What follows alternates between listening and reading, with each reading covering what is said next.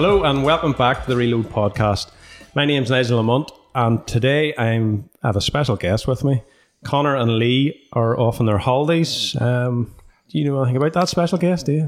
He's a real nice fella. Turkey, getting dental is that what he's getting done? Some dental work and some hair work done? Yeah. I thought he was beautiful as he was. Yeah, but I think so too. clearly improvements can still be made. As you can hear, the lovely Robin from Studio 10's with us today, so welcome along. Robin. Thanks for having me today. Yep, thanks for standing in. No sweat. Apologies in advance for everyone listening. We'll get a translated version for you later on. Subtitled version on YouTube.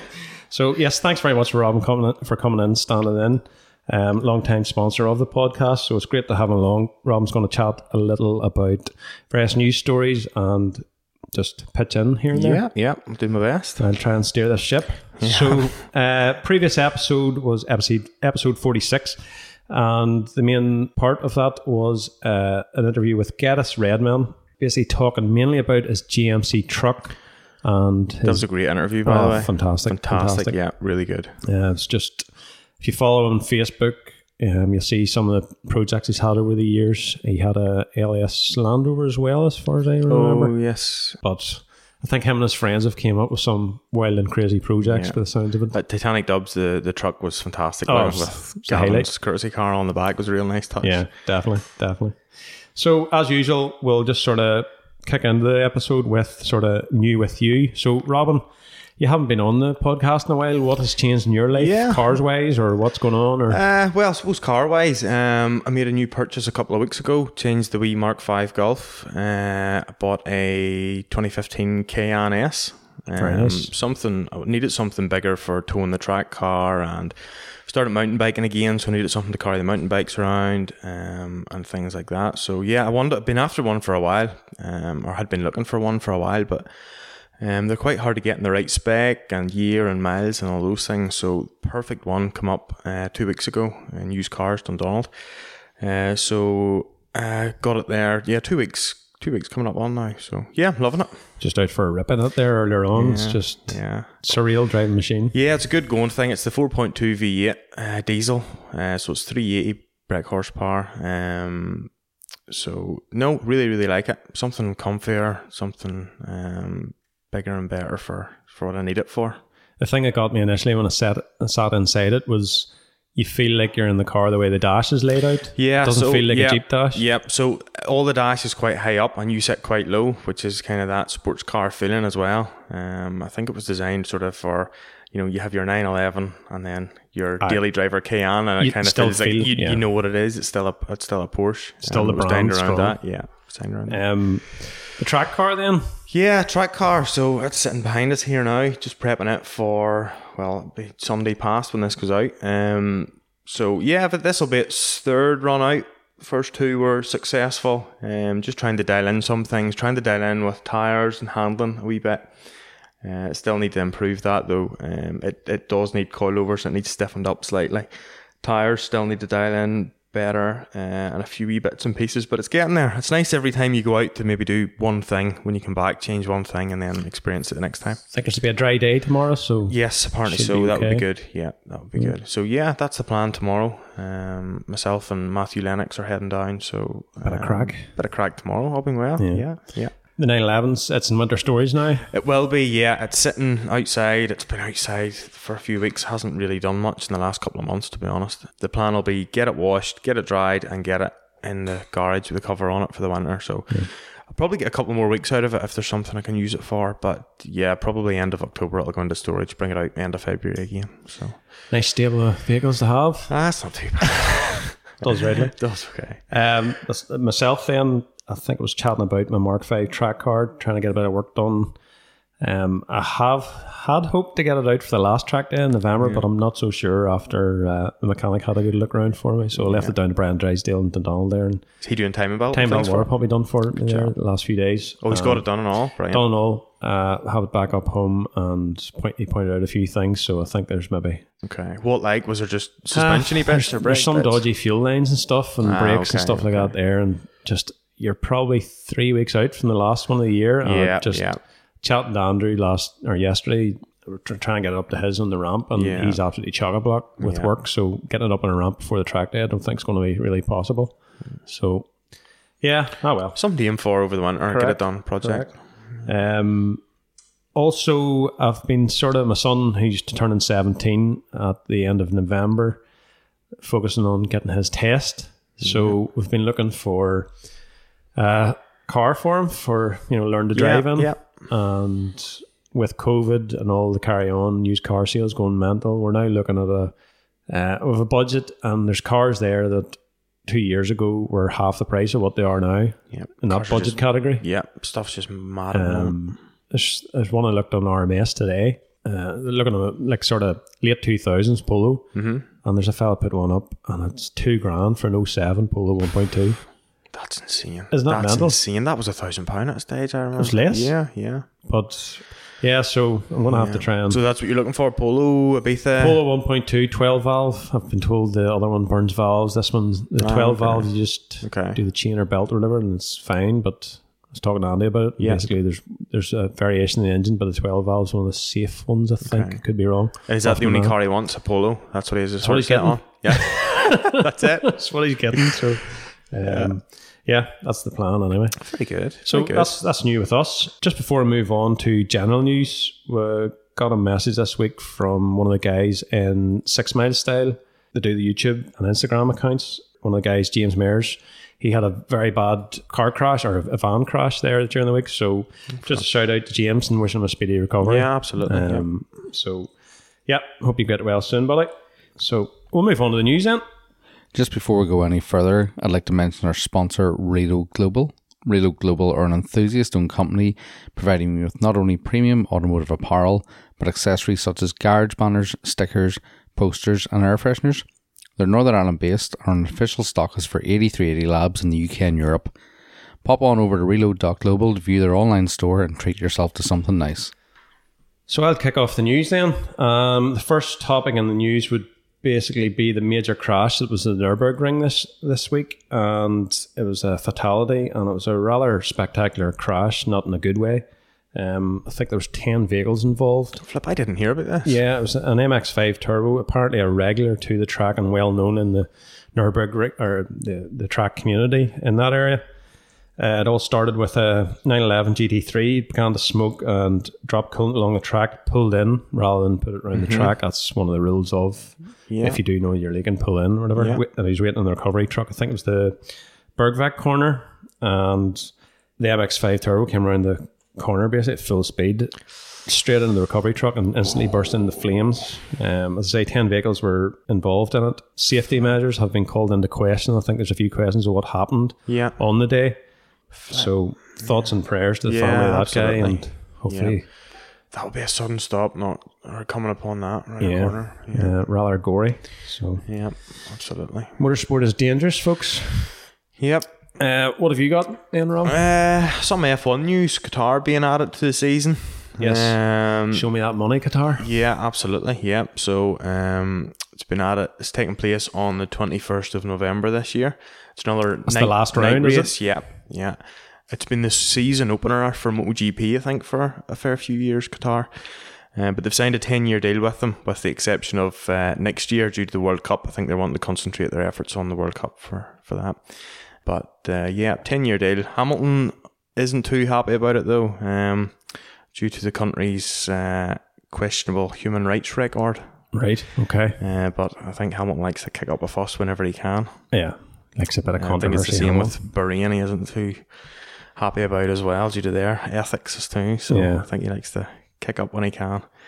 I think we're going to actually do an F1 topic shortly on the podcast, but I think I'm right in saying that the track owners have to pay F1 to have their event at their track. I think that's the way it works. Possibly, now. I think that's so obviously Qatar, all that oil money, just going ahead. Yeah, money to burn. So So now, and speaking of Hamilton, he's just got his 100 race record now too. Clinched that. He's the only driver ever to win a race in every season of his F1 career, which is quite impressive. To win a race in every season of his career. Yeah. Apparently he's the only when one to ever start do that. Racing F1? Well, he's in his 15th season, is this? Or would it be as long as that? Maybe not. He's won a race every season. That's impressive. Yeah, he's 36 now. So he's trying to chase. Well, he's matching Schumacher's 7-time world championship, but he's obviously wanting to beat that with his 8th. Yeah. So he signed with Mercedes to 2023. So he'll be hoping to do that this year or next, I would imagine. So yeah, he holds some good records. Actually, I was having a wee look over this. So some other records he holds. He holds the most points earned in Formula One, followed by Sebastian Vettel in second, and thirdly Alonso. He also holds the record for most pole positions, most podium finishes, and most races finished in the points. So I can't deny them stats. this is it. He is a good driver, yeah. A lot of people don't. I don't mind him, actually. I do like him. The season, or the race that, there was I think it was 3 or 4 races ago, he started from the back of the grid, Yeah. and he finished, I forget what race that was. Can't remember. But he's good under those circumstances. He's usually good when he's under pressure. Yeah. Yeah. And in the rain. Yeah. But there's no question he has to be one of the best. Yeah, like you've got probably 3 teams now with the best cars, so Yeah. It's hard to look past all those wins. Like Schumacher, he was 91 wins, and then Vettel, he was 53 wins. Alain Prost 51, Senna 41, and then Alonso 32 would be your next Just after those. crazy. So he's miles ahead. yeah. He's miles ahead. Did you catch the Schumacher documentary? I did, yes. It was very good. I was hoping to see more of Schumacher or more about Schumacher, rather, but in his current state. I mean, I was actually talking to Andy about the documentary, and they did shed a certain light yes, and steered away from other they things. did. Yeah. They were quite reserved in certain areas of it. But it was good to see. But something like that. it was brilliant. Yeah, his history's fantastic. Yeah. I do like his son, Mick, as well. I think he'll do well if he's given Yeah. the right car, Yeah, definitely. which Got hopefully that he good DNA. So will. Yeah, absolutely. Yeah. My last piece of news then is basically more local motorsport, and that is Craig Breen. He joins M Sport Ford in a 2-year deal. So him and his co-driver Paul Nagel will lead M Sport Ford into the FIA WRC hybrid era in 2022 after signing a 2-year contract with the British-based team. The deal marks the biggest step in Breen's career. He's had hit and miss over the years in different sort of contracts and races and all the rest of it. He'll drive the new Ford Puma WRC rally on all 13 rounds next year. The first time the Irishman has been handed a full WRC campaign following part-time programs with Hyundai and Citroën in recent seasons. So hopefully there's something that he can do something well with. Yeah, and absolutely. because he undoubtedly has the talent. Things haven't worked out for him over the years. Yeah. He's in the form of his life, claiming consecutive podium finishes in Estonia, Belgium, and last weekend in Finland, the Hyundai i200 World Rally car. He lay 6th in the driver's standings despite tackling only half the 10 rounds. So it's quite an achievement. So Yeah, he's definitely got the talent. yeah. A statement from him, he says, "I've been working towards achieving a full-time seat in the WRC since I was a little boy, so this is an opportunity I just couldn't turn down," enthused the 31-year-old. It's been a long road for us in the WRC championships with many turns and twists, but we have now been given a golden ticket to drive for the most prestigious mark in motorsport and fight for the WRC. So That's good. all the best with Craig Yeah, and absolutely. his future endeavours. And Yeah, we'll be that's watching, good. We'll be watching closely. Well deserved. If you have anything more there? New car shortages is a big thing at the moment. Yeah, that's pushing up the used Yeah, that's used cars. You were chatting about the price of cars for Jack and things like that. And it's just pushing all used car prices up through the roof.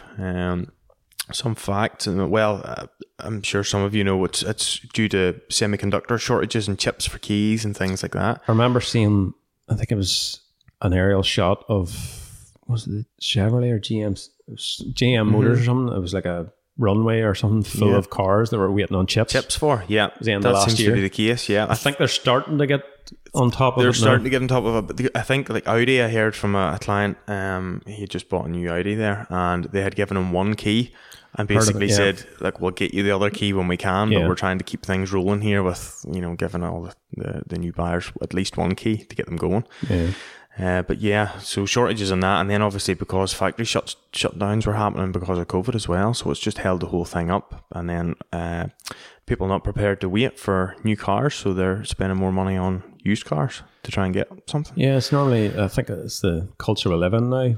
Buy, click, there it is now, instant. Yeah. And now people are having to wait.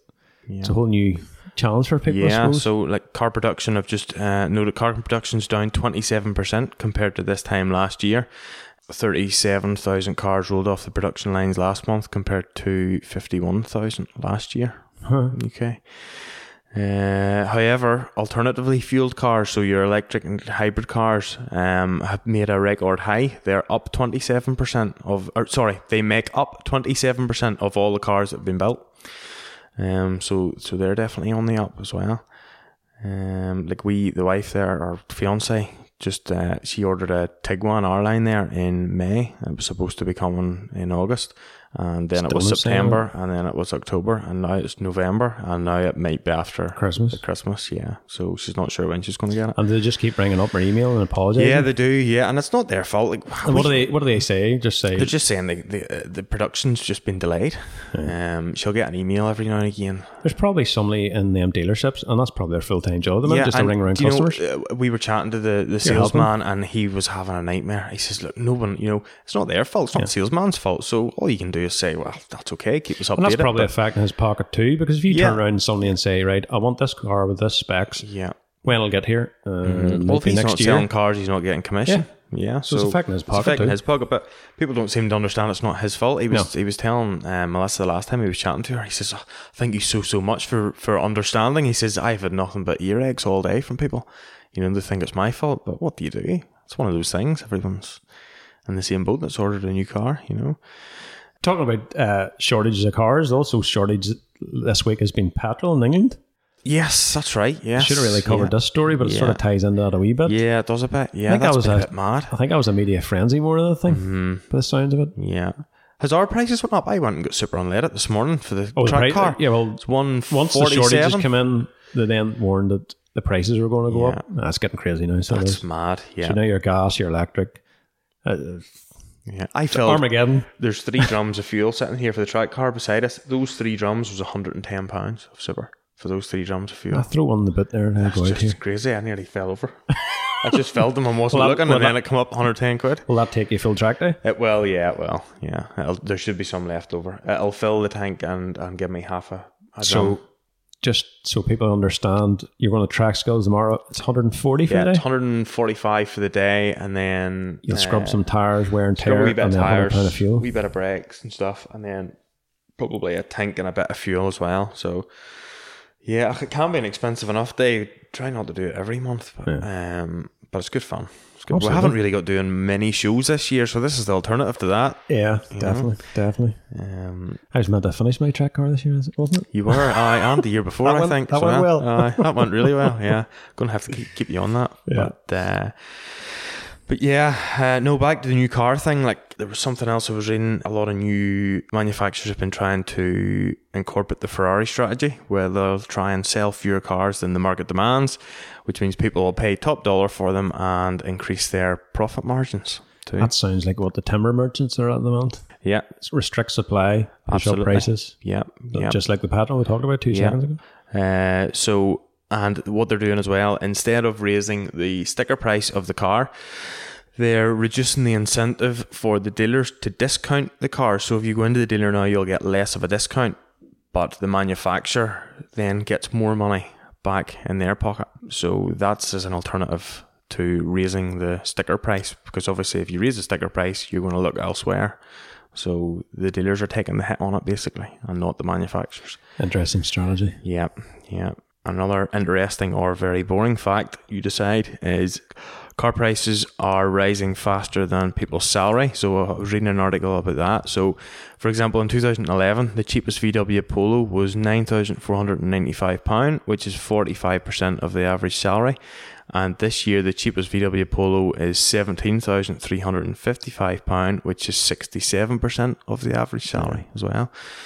So it's going to get to the point where anyone in good marked cars, your BMWs, your Audi, prestige stuff, they're definitely paying for it. It'll be less of a white goods type thing. Just trying to compare that to the Golf R phenomenon that there is in this country. Like, I think when the lease deals came out, when the Golf R was released, 2014, the Mark 7R came out. I think a Golf R back then was 31, 32. Yeah. A new Golf R now is well in the 40s. Massive. I was speaking to someone. So there's a space of 7 years, Yeah. an increase of £10,000, Well, a quarter, I was speaking to 25%. someone at a wedding yesterday. Was that Paul Hickman? Shout out to you. Congratulations, buddy. Yes, congratulations. on the wedding. So, yeah, I was speaking to someone yesterday and they had a 3-year-old Golf R with 20,000 miles and they were looking to sell it and they put it into We Buy Any Car and they gave them £29,500 for that. That couldn't What have year is been that, much sorry? more. That was 3 years old, I think he said it was. Well, there's my brother. He has a 19 plate Golf R. He bought it in the winter before COVID, so it'll be winter 20, 19/20, and he will not have lost a penny in that car and had it 2 years. That's insane. Yep. Manufacturers too, I see, have started to do away with their most base models. Like the Ford Ka now, they've done away with completely because they can't make enough profit margin on it. So they're stopping those. I think Connor mentioned this when we were talking about the Golf. Yeah. In America, there's no base models. I think it's just a spec. The GTI is the Rabbit. Yeah. And They can make more profit margin on cars with the tech. They'll just up the price slightly, fill it with tech. Their profit margins are better on the tech. well, I heard a rumor one time, or someone was talking about the reason Volkswagen flooded the market with Golf Rs is to pay for the Dieselgate, Okay. because it was high spec, high value, and it, Yeah, that covered that to a degree. yeah, Flip. their little mishap they had with diesels. Yep.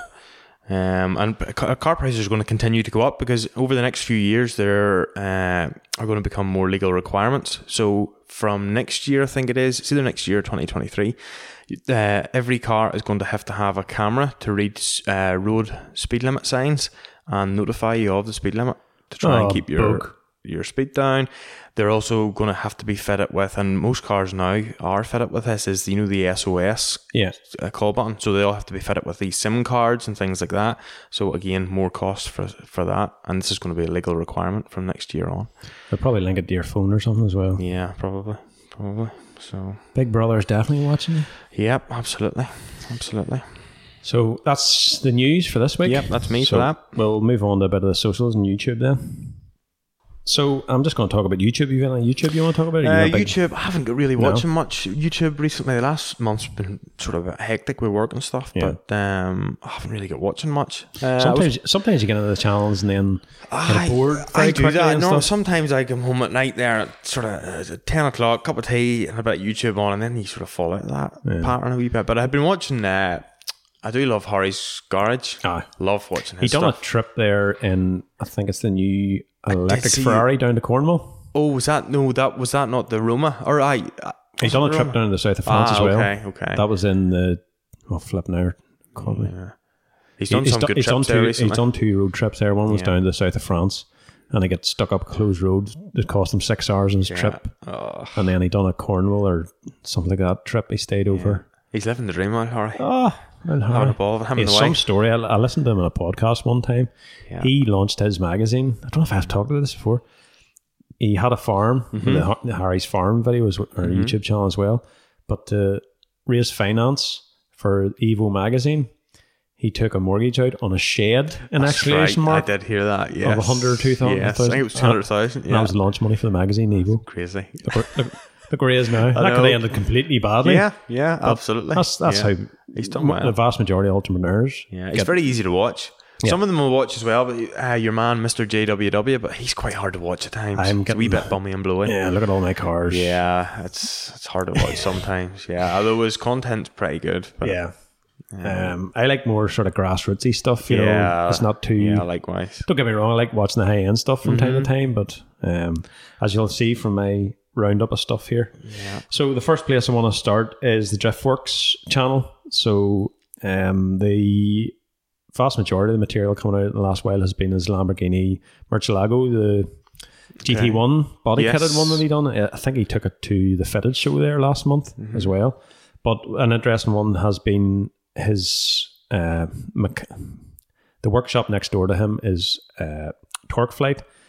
Craig is the guy that runs that, and he's just an absolute the mad scientist of motorsport engineering. So he's right next door to Driftworks. So any mad projects, you look at the Driftworks garage, and Craig has built them. Yeah. So Craig himself, he will do project cars on the Driftworks channel, and one I've been watching because I love them so much, is the Pajero Evo Jeep. Mm-hmm. Do you remember them? Oh, yes, I do actually. Well, he bought one. That'd be a hard thing to get hold of. Yeah, he bought one which wasn't too bad condition. They normally come with 3.5 V6 VVTi 24 valves with 275 brake.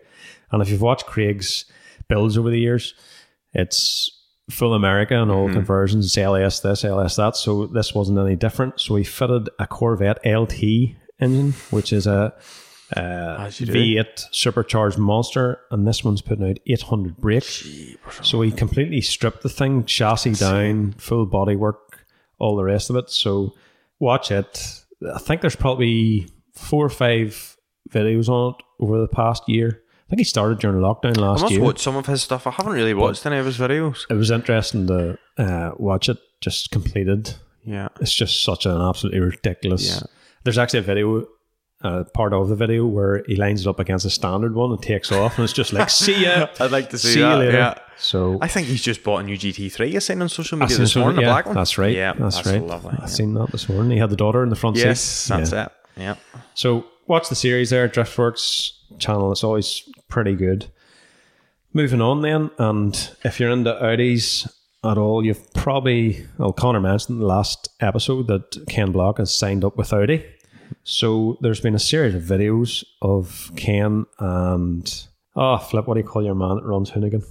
I forgot his name now. That was embarrassing. I'm not sure. I haven't watched any of the videos. He's a big Audi freak too, and the both of them go into the Audi Tradition Museum as part of this new launch, and they drive some absolute monsters.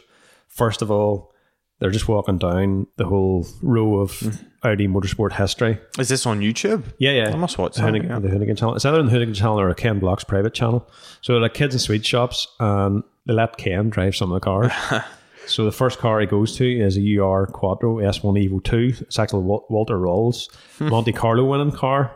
So he rattles it around. And you can sort of see the guy, the manager, sort of going, yes, you can drive. I was going to say that's quite cool of them to let him do that. You can see him smiling but nervous at the same time. Like he pointed at the IMSA GTO car, and the man just went, nope. You're not driving that. So you can sort of see where the priorities are. Yeah. Then, well, saying that there, they wouldn't let him drive it, but they let him drive the Group S prototype. You know, the one that sort of was meant to come after the S1 Evo? Yes. The mid-engine monster. Mm-hmm. He took it out, and only 5 people have driven this in the world, and Ken's now one of them. He took out a couple of electric cars as well. I think the new GT something. e-tron, yes. e-tron, give it a ragging, and then he took out the Motorsport E-Vision. But the highlight for me, apart from the S1 Evo 2, was Hans Stuck's DTM, the V8. The noise of it, the 4-wheel drive V8, just the history of that car is just mental. Did it show you around any of the other cars they had in their collection, that he didn't even drive? Briefly, they just sort of walk around them. I'd like to see that. But in the previous Hoonigan video, the guy, I forget his name, still hasn't come to me. He does a full walk down and breaks down the cars. So I think it was last year they flew over, the year before. Cool. So definitely, there's 2 videos out so far from it. And I think next week, there's a big thing happening at the end of that video. They just sort of went, look out for what we're going to do with Audi. So cool. I'm sure it'll be something absolutely unbelievable. That's good that they've got involved with him now. So Connor was saying in the last episode, we're all wondering where he's going to, and there you go. He's going to Audi. So, next up then is the British Drift Championship. They started doing, they've probably done it before, but it only really came to my attention this year, live coverage of their events. Oh, right, okay. Last weekend, I don't know what date that would have been, they've done the Teesside live coverage. So it was good there that, I have notifications up on my phone when they go live and stuff, so you can watch the qualifying rounds and the finals on the Sunday evening. So interestingly, there was Kevin Kilgariff. Kevin was interviewed by us in the podcast at Gymkhana Grid. Oh yes, I see that one. The white 330D. Yeah. Oh, I was driving like a legend. And Steve McConnell, who won Gymkhana Grid, he was on it too. So it was good watching them guys who were over here going around and stuff like that. But the final came down to the usual suspects, Dwayne McKeever and Connor Shannon. So Dwayne McKeever ended up taking the champion or the race. So the round. Yes, whatever yeah. you want to call it. It's not a race as such. Yeah. Sorry, not a drift guy. I have no input here either. Rob was just sitting on his head. Uh-huh. Yeah. Sideways. So, yeah, if you're in the drifting, BDC YouTube channel is very good to watch. Moving on then, I'm a big Juice Box follower on YouTube, and it's exciting to see now that Neil has finally got the car on all four wheels. He's got the engine bay painted. The last video released this week was them putting the axles front and rear, the subframe and all in, so it's now on four wheels. And what car is this on, sorry? He's been restoring an A86 for the past 3 or 4 years. Oh, okay. Slowly. Yeah. But Neil's just complete JDM.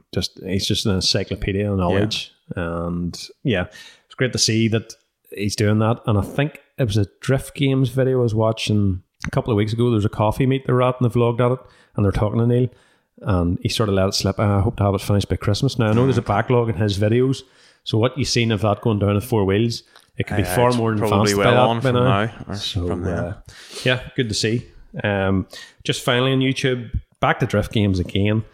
Just suggested channels, suggested videos come up sometimes when you watch YouTube, and there's a series filmed a few years ago, and it was a sort of movie type 5-part series called Smoke and Mirrors. And I don't know why I've never watched this before, but it was basically sort of covering the highlights and the low points of the drifting season in Ireland, the IDC, when it was in place. It's no longer anymore, like. But if you're into drift game guys, they do good filming and the narration's good. If you're stuck somewhere, it's definitely a good series to watch. So that's YouTube for me anyway. Cool. Just to understand the socialist type thing, I just want to give a shout out to another podcast. I know people are always sort of messaging in going what other podcast is there to listen to. So me and Connor and a few friends have really got into a podcast recently. It's actually on the East Coast of America. It's the People's Car podcast. It's a Volkswagen. I think maybe I heard Connor speaking about that. Volkswagen based podcast. So it's Danny and Ryan run it. And if you're looking for a podcast, I recommend to watch it. How long's that been going? Is there a bit of a backlog to that? Yeah, I think I think they're 40 or 50 deep anyway. Oh, that'd be good. I must listen to that one then. Yeah, I could do some new the content. real hardcore old school Mark 1, Mark 2, Mark 3 Volkswagen proper dudes. Like, I'll put that on my list for next week. They're very entertaining to listen to. I really enjoy it. And they even mentioned Titanic Dubs there last week. So that's good. Very good. Because they follow the podcast and they follow me and Connor, I think, as well. So American friends. American friends. Yeah. Connor's busting to get back to America. Yeah. I think Vag Fair. Was it Vag Fair? They've released their dates for next year. That was the one Connor and Lee had wanted to go to, wasn't it? Helen, before? Georgia, I think it is. Yeah. So I think they'll be booking flights They'll be shortly. jumping at the bit to get to that. Yeah, cool. But Cool. yeah, that's our socials on YouTube for this week. Brilliant. Okay, so we'll move on now, and a sort of little mini topic to sort of cover here. Asked on our Instagram for sort of what's your favourite Bond car over the years. So we'll read them out at the end and stuff like that. The reason for this obviously is the release of the latest film, No Time to Die. Went and seen it Tuesday night. Oh, did you go and see it? Very good. Don't tell me. Don't tell me. I'll not tell you the plot. No. Plot ended. So James Bond, always been a fan myself, but the thing that makes Bond for me, apart from the gadgets, all is the cars with the gadgets.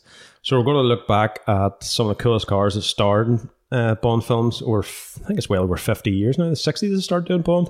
So some of the coolest cars over 50 years with Britain's most famous MI5 agent. So Rob, what sort of defined a Bond car for you? My favourite was the one in Casino Royale, the Aston Martin DBS. Yeah. That was my all-time favourite Bond car.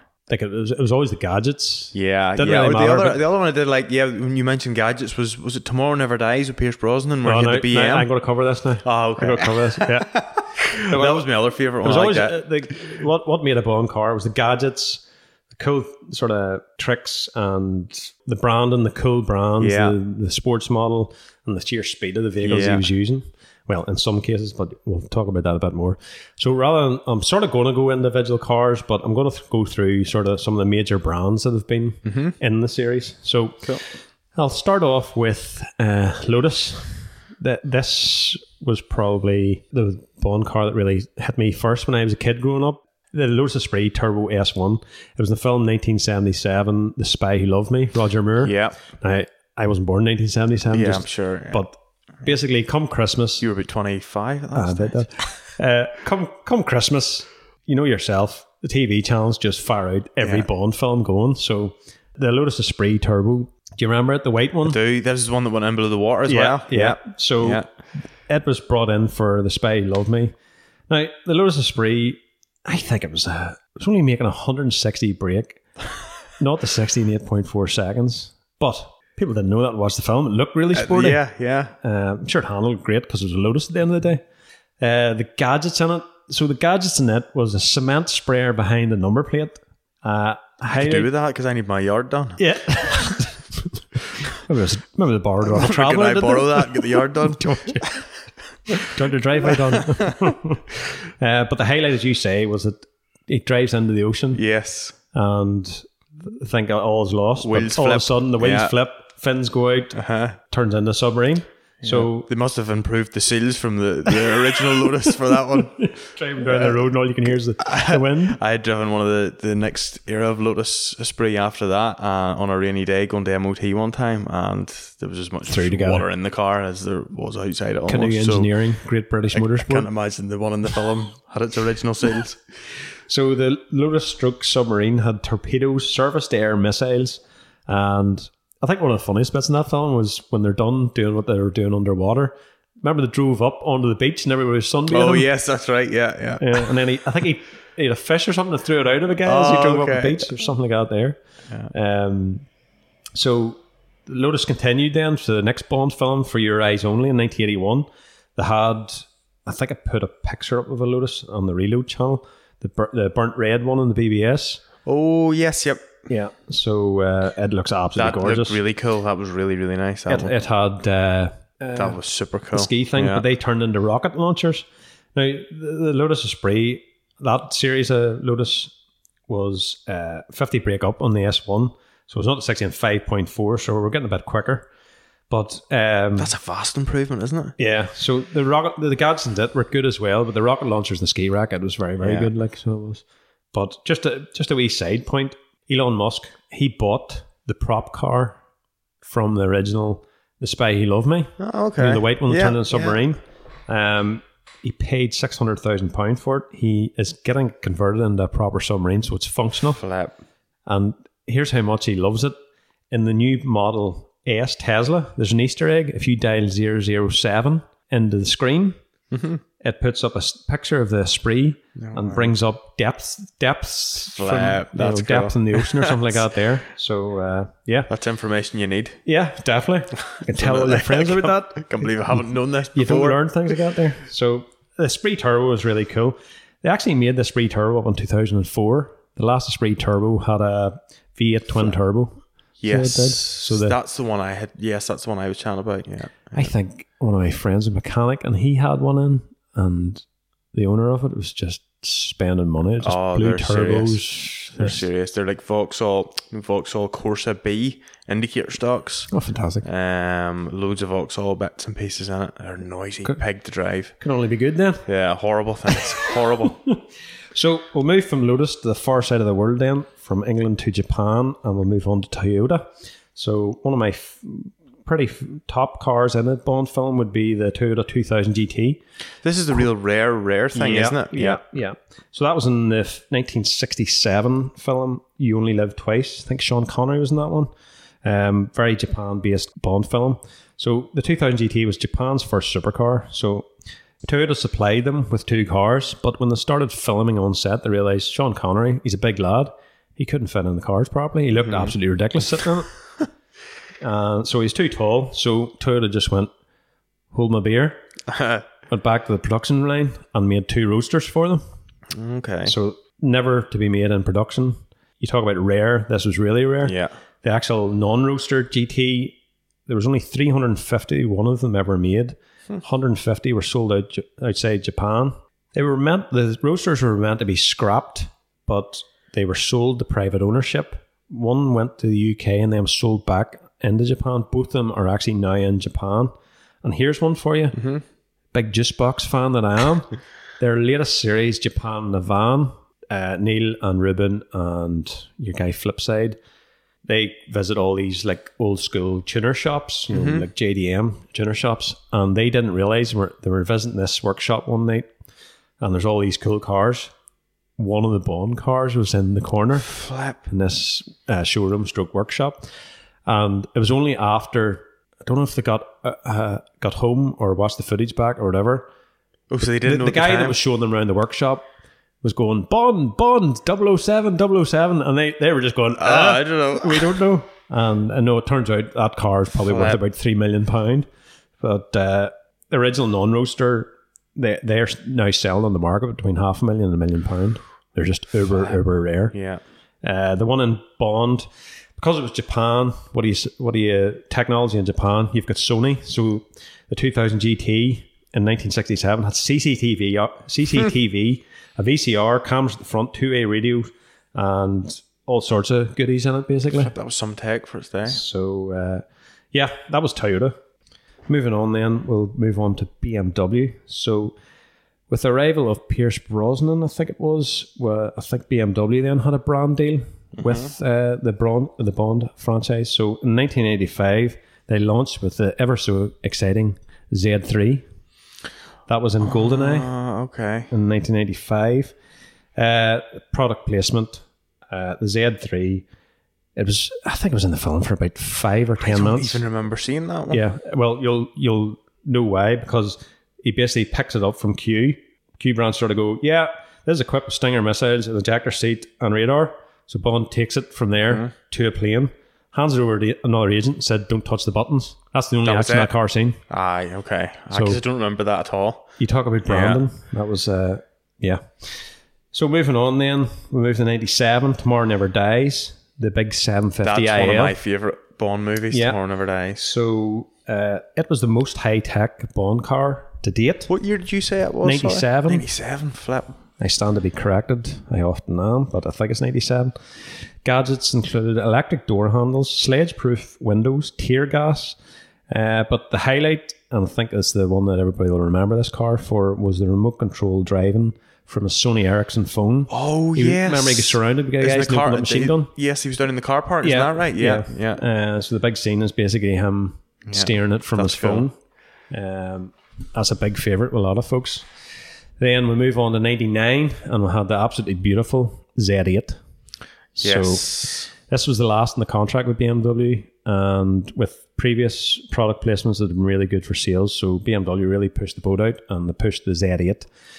This was a serious push by BMW and a new type of sports car for them. This was I think it was a 5-litre V8. Around 400 brake horsepower. This wasn't to be taken lightly. That was the M5 engine of that era, wasn't it? Some BM guy, I'll correct probably me here, E39 M5. Probably a 5-litre V8, it sounds like it. Or 4.9 maybe it is. There's only a few thousand of the Z8s produced, and there's an Alpine Special Edition, so it had all the Alpine touches and a wee bit of power. Full of gadgets again, but I think the most famous scene of the Z8 is the helicopter chase scene. Mm-hmm. So one of the gadgets is in the sides of the doors, he has serviced air missiles. So he's being chased by a helicopter. He downs one of the helicopters. Job done, happy days. But then a second helicopter comes in with one of the big bosses, and they have a large saw hanging from it. Yeah. So the scene is the Z8 getting cut right down half in the middle. I think that car actually now resides in the BMW Museum. Does it? Oh, I'm near sure it is. So Z8s I think they were about 80,000 new, but I think now you're looking about 150 to 200,000. 100,000 now at least. For them. So, yeah, that was BMW's walk with Bond over the years. So they basically had the end of the 90s. Not to go off topic, but isn't it funny how we slate Fast and Furious for all their silly goings on, and this has been going on. Totally normal. But Bond, it's fine. Totally normal. Fine, it's Bond. But then there's that element of ridiculousness. Yeah. But there's a bit of realism to it too. Yeah. Ish. Aye. It's been weeks since I've seen a Z8 with missiles. And there's John Joe with surfaced air missiles going down the road. Yeah. So let's get on to the meat of the Bond franchise, and that is Aston Martin. Yeah. So they've had a relationship with Bond over the years, that's for sure. They've featured in 25 Bond films to date, more than any other brand, so making the parent truly iconic. I don't know if I read this or somebody told me. The first Aston Martins that were in a Bond film, the production company had to go and buy them. Aston Martin didn't supply them. Okay. And it was only after their sales just went through the roof. They just went, oh, this is working. Oh, this is good. Okay, that's interesting. Yeah, so we'll kick off with the Aston Martin DB5, the classic. Most of the films, there's a DB5 at some stage, whether it's sitting in the corner or he's driving it or whatever. It's featured heavily in the last installment there. So it's probably the most known Bond car. So we'll start at the beginning. While Bentley may have been the first car driven by Bond in the novels, Fleming introduced the Aston Martin DB3 in Goldfinger following a suggestion from a fan. 007 and Aston Martin have been entwined ever since. In the novels first released in the 1950s, Bond drove the Aston Martin DB Mark III, but when it came to the film version in 1964 Goldfinger, it was time to use a more contemporary vehicle. Step forward to the DB5. Luxury tour was advanced for its time, even without Bond's gadgets, featuring all aluminium, or if you're American, aluminum, 6-cylinder engine producing 282 brake horsepower. 1960s, that's a lot of horsepower. That is, yeah. DB5 in 1960s could hit 145 mile an hour. That's impressive. That's a weapon. It featured famous gadgets such as machine guns, an ejector seat, and revolving license plates. The license plates thing, I remember as kids saying, it's just like, that's class. The DB5 came synonymous with Bond. The DB5 is also featured in Thunderball, GoldenEye, Tomorrow Never Dies, Casino Royale, Skyfall, Spectre, and as I said, the latest. But I didn't realise it was in so many. Yep, so it's been in the 8. There you go, it's written down in the 8. Then we have the Aston Martin DBS 1969. Like actor George Lazenby, the incarnation of the Aston Martin DBS starred in just one Bond film, on Her Majesty's Secret Service. In the real world, the DBS was the successor to the DB6, taking on more modern styling, including a fastback style rear and a more muscular front design. It was a new direction from the more traditional DB series of Aston Martins. The DBS did not play the typical role of a Bond car, going wheel to wheel in chases fitted with the latest gadgets, but it did play a key part in the reviving cornerstone of the Spy series legacy. The car was draped in flowers for 007's wedding to Tracy, who was killed later in the film. While it will never be a Bond car again, it did make a very brief cameo in Diamonds Forever, where the eagle-eyed fan could see it in the background at the Q workshop undergoing alterations. I always like to leave Easter eggs in. Yeah. Moving on then, the Aston Martin V8 and Volante. Yes, that was a nice one too. Yeah. It's in the latest one too, so it is. Oh, was it? Yeah. Oh. After nearly 2 decades, the Aston Martin V8 was the car that reignited the pairing of Bond and Aston Martin. In 1987, The Living Daylights, Timothy Dalton's James Bond was the man behind the wheel. Hailed as Britain's first supercar, boosted by a Ferrari Daytona beating is not the 60 time, the V8 was the ideal Bond car, fitted with missiles, lasers, and a futuristic heads-up display and rockets. The choice to pair Bond with the winter-spec Aston Martin V8 led to a thrilling chase sequence as 007 powered through the mountains on the run from the KGB and local police to create a thrilling chase sequence. Bond's machine is first introduced as the V8 Volante convertible, and the Aston Martin in the scene belonged to the then Aston Martin Lagonda chairman Victor Gauntlet. It then becomes the V8 when Q winterises the car, notably making a hardtop, meaning Bond technically drives 2 different models in this film. Moving on then, the Aston Martin V12 Vanquish. Pierce Brosnan's run as James Bond featured a variety of Aston Martins, including the V12 Vanquish that appeared in 2002's Die Another Day. The V12 Vanquish was the star of the Bond's most iconic car chases, and as famous as the Aston Martin that could turn invisible. Do you remember that one? Through the adaptive camouflage? Yeah. Its array of gadgets proved crucial in Bond's battle with assassin and terrorist Zhao, with quick thinking allowing the spy to flip the Vanquish right side up. Remember, he was in the ice and then he hit the not the ejector seat, the convertible thing. It just went pop right the away. Other car, the body car in that? Am I thinking of the right film? That wasn't the Jag one. I think there was Jags. Yeah. I remember watching a behind the scenes.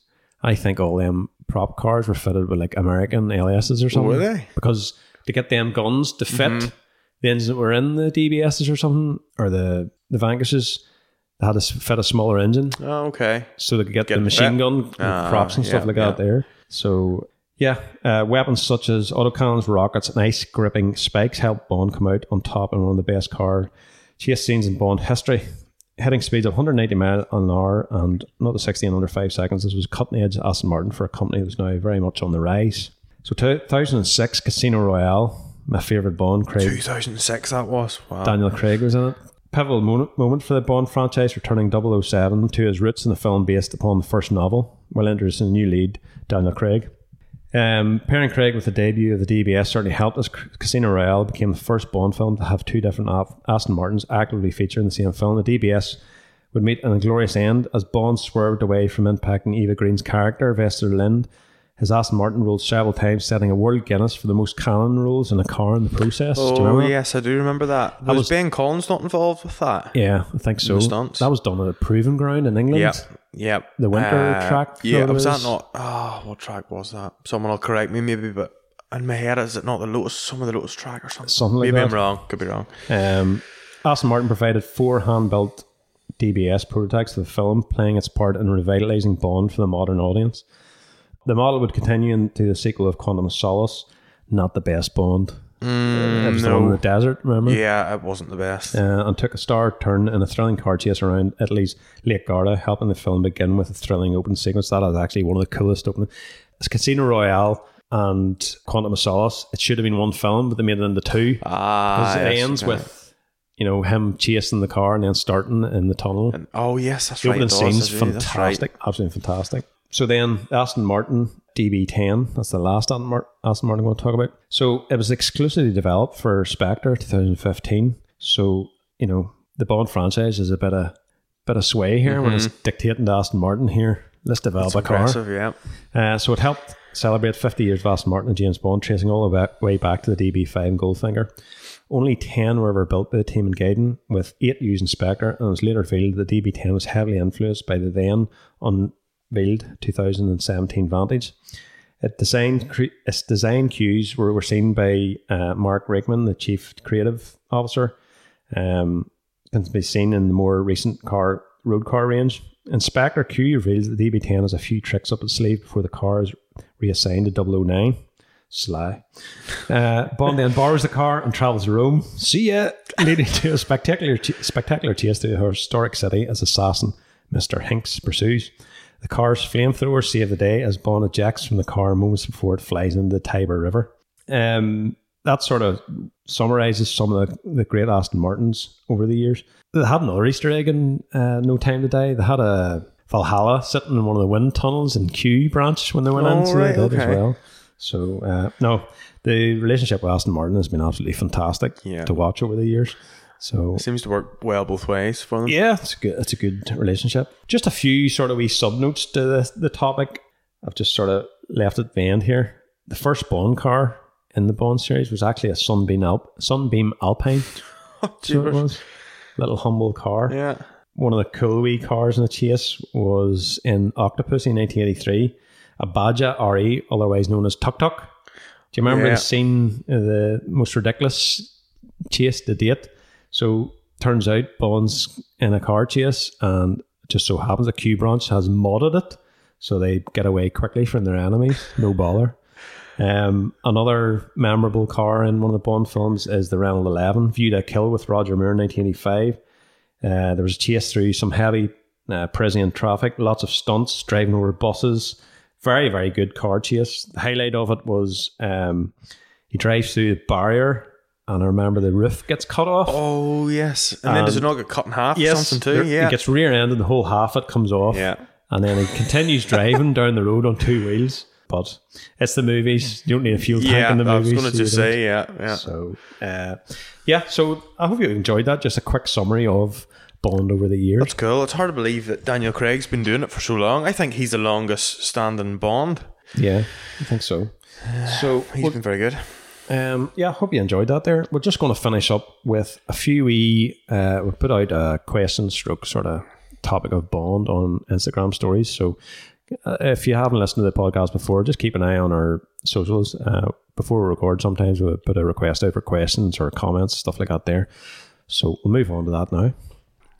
So before we go into our questions, I'd like to take a moment to talk about our sponsor, Studio 10 Bespoke Car Care. Studio 10 are a car care business located in Ballymena, Northern Ireland. Robin specialises in vehicle detailing, paint correction and ceramic coatings. Studio 10 are the only Mavinci approved detailer in Northern Ireland and are proud of many years' experience in the automotive industry. Studio 10 also offer an online training program, Foundation Pro. This training program is designed for those who want to improve their current skill set, whether it be to detail their own vehicle to a much higher level or considering starting their own valeting business. This course also features many benefits, such as discount codes for various detailing companies and much more. To view all their detailing packages, training courses, and obtain details on all their services they provide, visit their website at studio10car.care or simply Google Studio 10. You can also find them on Facebook and Instagram at Studio 10 Detailing. Okay, so we've had plenty of input from our listeners. So the first one is from Jez Monkey, Michael. His favourite was the Ferrari, the 355 GTS in GoldenEye. Do you remember that? I can't think of it, no. I think that's the one where he was driving the DB5 and the rather fetching body woman was driving the 355. I can't remember that. And I think when I was researching this, there was a story about that I think they rented, Ferrari wouldn't give them the car. Right. They rented the car, $200,000 car, something like that. And I think they ended up crashing it or wrecking it. So they basically had it cost them $70,000 to fix it overnight or within a couple of days, basically. Yeah. But if they didn't, they were screwed, basically. Yeah. Dara_F says, my favourites are the Z8 and the Lotus Esprit. Some fella called Connor McCann has messaged in, as a very recent Bond fan, I know nothing, but I'd have to say my favourite Bond car is the DB5, proper classic. Absolutely. He also says, can Lee and I come back to the podcast? I think it's probably best for all your listeners that happens. Bert, B13 RRT, not a car, but always loved the bit where Pierce Brosnan drives the tank in GoldenEye. Oh, yes, I remember that. Yeah. American listener, Audi_exclusive_, the Lotus for the wow factor, the first time it's underwater. Absolutely. He also says the Cabrio Toyota 2000 GT from You Only Live Twice because of its rarity. Yep, we talked about the rarity of that, okay. Yeah. He also says the DB5 because it's simply an icon of design and style. Couldn't agree more. Then John 8_Bill6 from 6 Mile Style. He says Tuk Tuk, so it's a favourite with him. Jeff_Autoscene. As much as it was sacrilege for some, the Tomorrow Never Dies 750 IL for me was cool. Did you know it actually wasn't a 750 IL? No. It was a 740. Was it? No, I didn't know that. Yeah. Don't know why. Just a random fact I picked up on this. Jack Lee_Mark2 E38 7 Series hands down. Pimp as fuck and had it controlled through a top of the range Nokia. Cool. See now to the new 7 Series, or the most recent 7 Series, have the key, probably other models now too, have the key where it has the wee computer screen on the key and you can start the vehicle and you can park it through the key as well. That's great when it works. Yeah. I had one here the other week and the client was showing me on it. I was afraid to use it myself in case it went through the workshop wall, but it did work. Yeah, come pick your car up. It's parked in the wall. Your car's 6 streets from where you left it. What was I watching? There was a marathon and there was a self-driving car taking a medic or something, and they pulled in and got out of the car. The car took off. It was just like, see ya. So another input. Soul of the Road. He has the V8 Vantage from License to Kill. # drops mic. So that's his definitive car. But he also goes on to say that's mostly because I wouldn't fit in an Esprit. I've been in an Esprit. They're very cramped now. Brian_Reynolds 227 says vintage DB5. Yep. Chris Dotmar 90. Best Brosnan era car ? The Z8 takes it for me, closely followed by the E38 and 750. Chris is a big BMW guy, so you can see see where that's coming from. Yeah. Sparkclean_autos, no question, just voting for the DB6 lol. Cecily Patrick, the Renault that gets split in half during a View to the Kill. Class, absolutely great one. Crankenwagen, the Living Daylights, the Aston Martin, and the Audi 5000 on BBS wheels.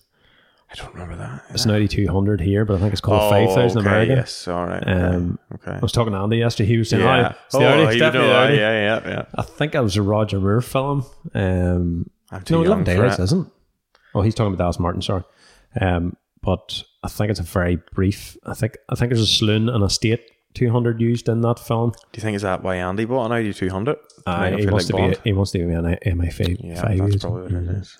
Paul Glennon 1275. There was a DB5 that went missing in the States. I think it was from Goldfinger. I looked into this and I got a bit of information.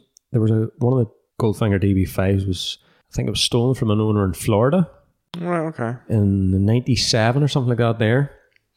And I think the person that bought it didn't realize it was stolen. There was an article I was reading basically going, we know where it is. We're just wanting the owner to sort of go, yeah, sorry, okay. I didn't realize this was stolen sort of thing. So there is that. So just the last non-Bond then question is from Wrecking Ralph in America, Wrecking_Ralph. 16-inch wheel recommendations for his Mark 1 Cabriolet. I think he's running 16 or 15 RSs, fully polished. So your next logical stack is mags. Yeah, actually, E50s or centre lock Renault Racings. I'm a 17-inch fan on a Mark 1 Golf, but that'll be... Well, that won't be for tell everyone. us 17-inch, what do you have? I would probably have 17-inch RSs with 0.5 lips or something, very small lip, or 0 lips, face mounted. That's probably what I'd have. That's what I'm trying to talk you into doing to your Mark 1, but I'm just stupid. have not succeeded yet. I'm stupid and I don't have the money, so we'll just move on from that. No, magnesium wheels, get them on. Yeah. So that rounds up the questions. It rounds up the podcast for this week. And thanks very much for input. I hope you enjoyed it. I hope you understood me. I hope you understood me. So, yes, thanks again, Robin, for coming in. Do you want to fire out your socials there? Yeah, so no, thanks for having me on. I definitely wouldn't have lived up to Connor and Lee. They do a great job on this, so shout out to them for letting me stand in as well. But yeah, my socials is studio_10_detailing. I don't have a private account on Instagram. I'm not on social media very much, so it's mostly just a business page. Yep. But yeah, that's it. Myself, I'm at VDubboy, and Connor and Lee are at Connor McCann and at Maxwell House 46. I think it is. So collectively we're known at Reload Podcast on Instagram and Facebook. Give us a follow. If you listen to the podcast, give it a review. I don't know what the hell it does, but apparently all the podcasts, something like that there. If you don't like it, don't tell anybody you listen to it. Keep it secret. Yeah. Don't be move on. Just move on. So thanks very much for listening, guys, and we'll catch you next time. Yeah. Thanks. Thank you. Cheers.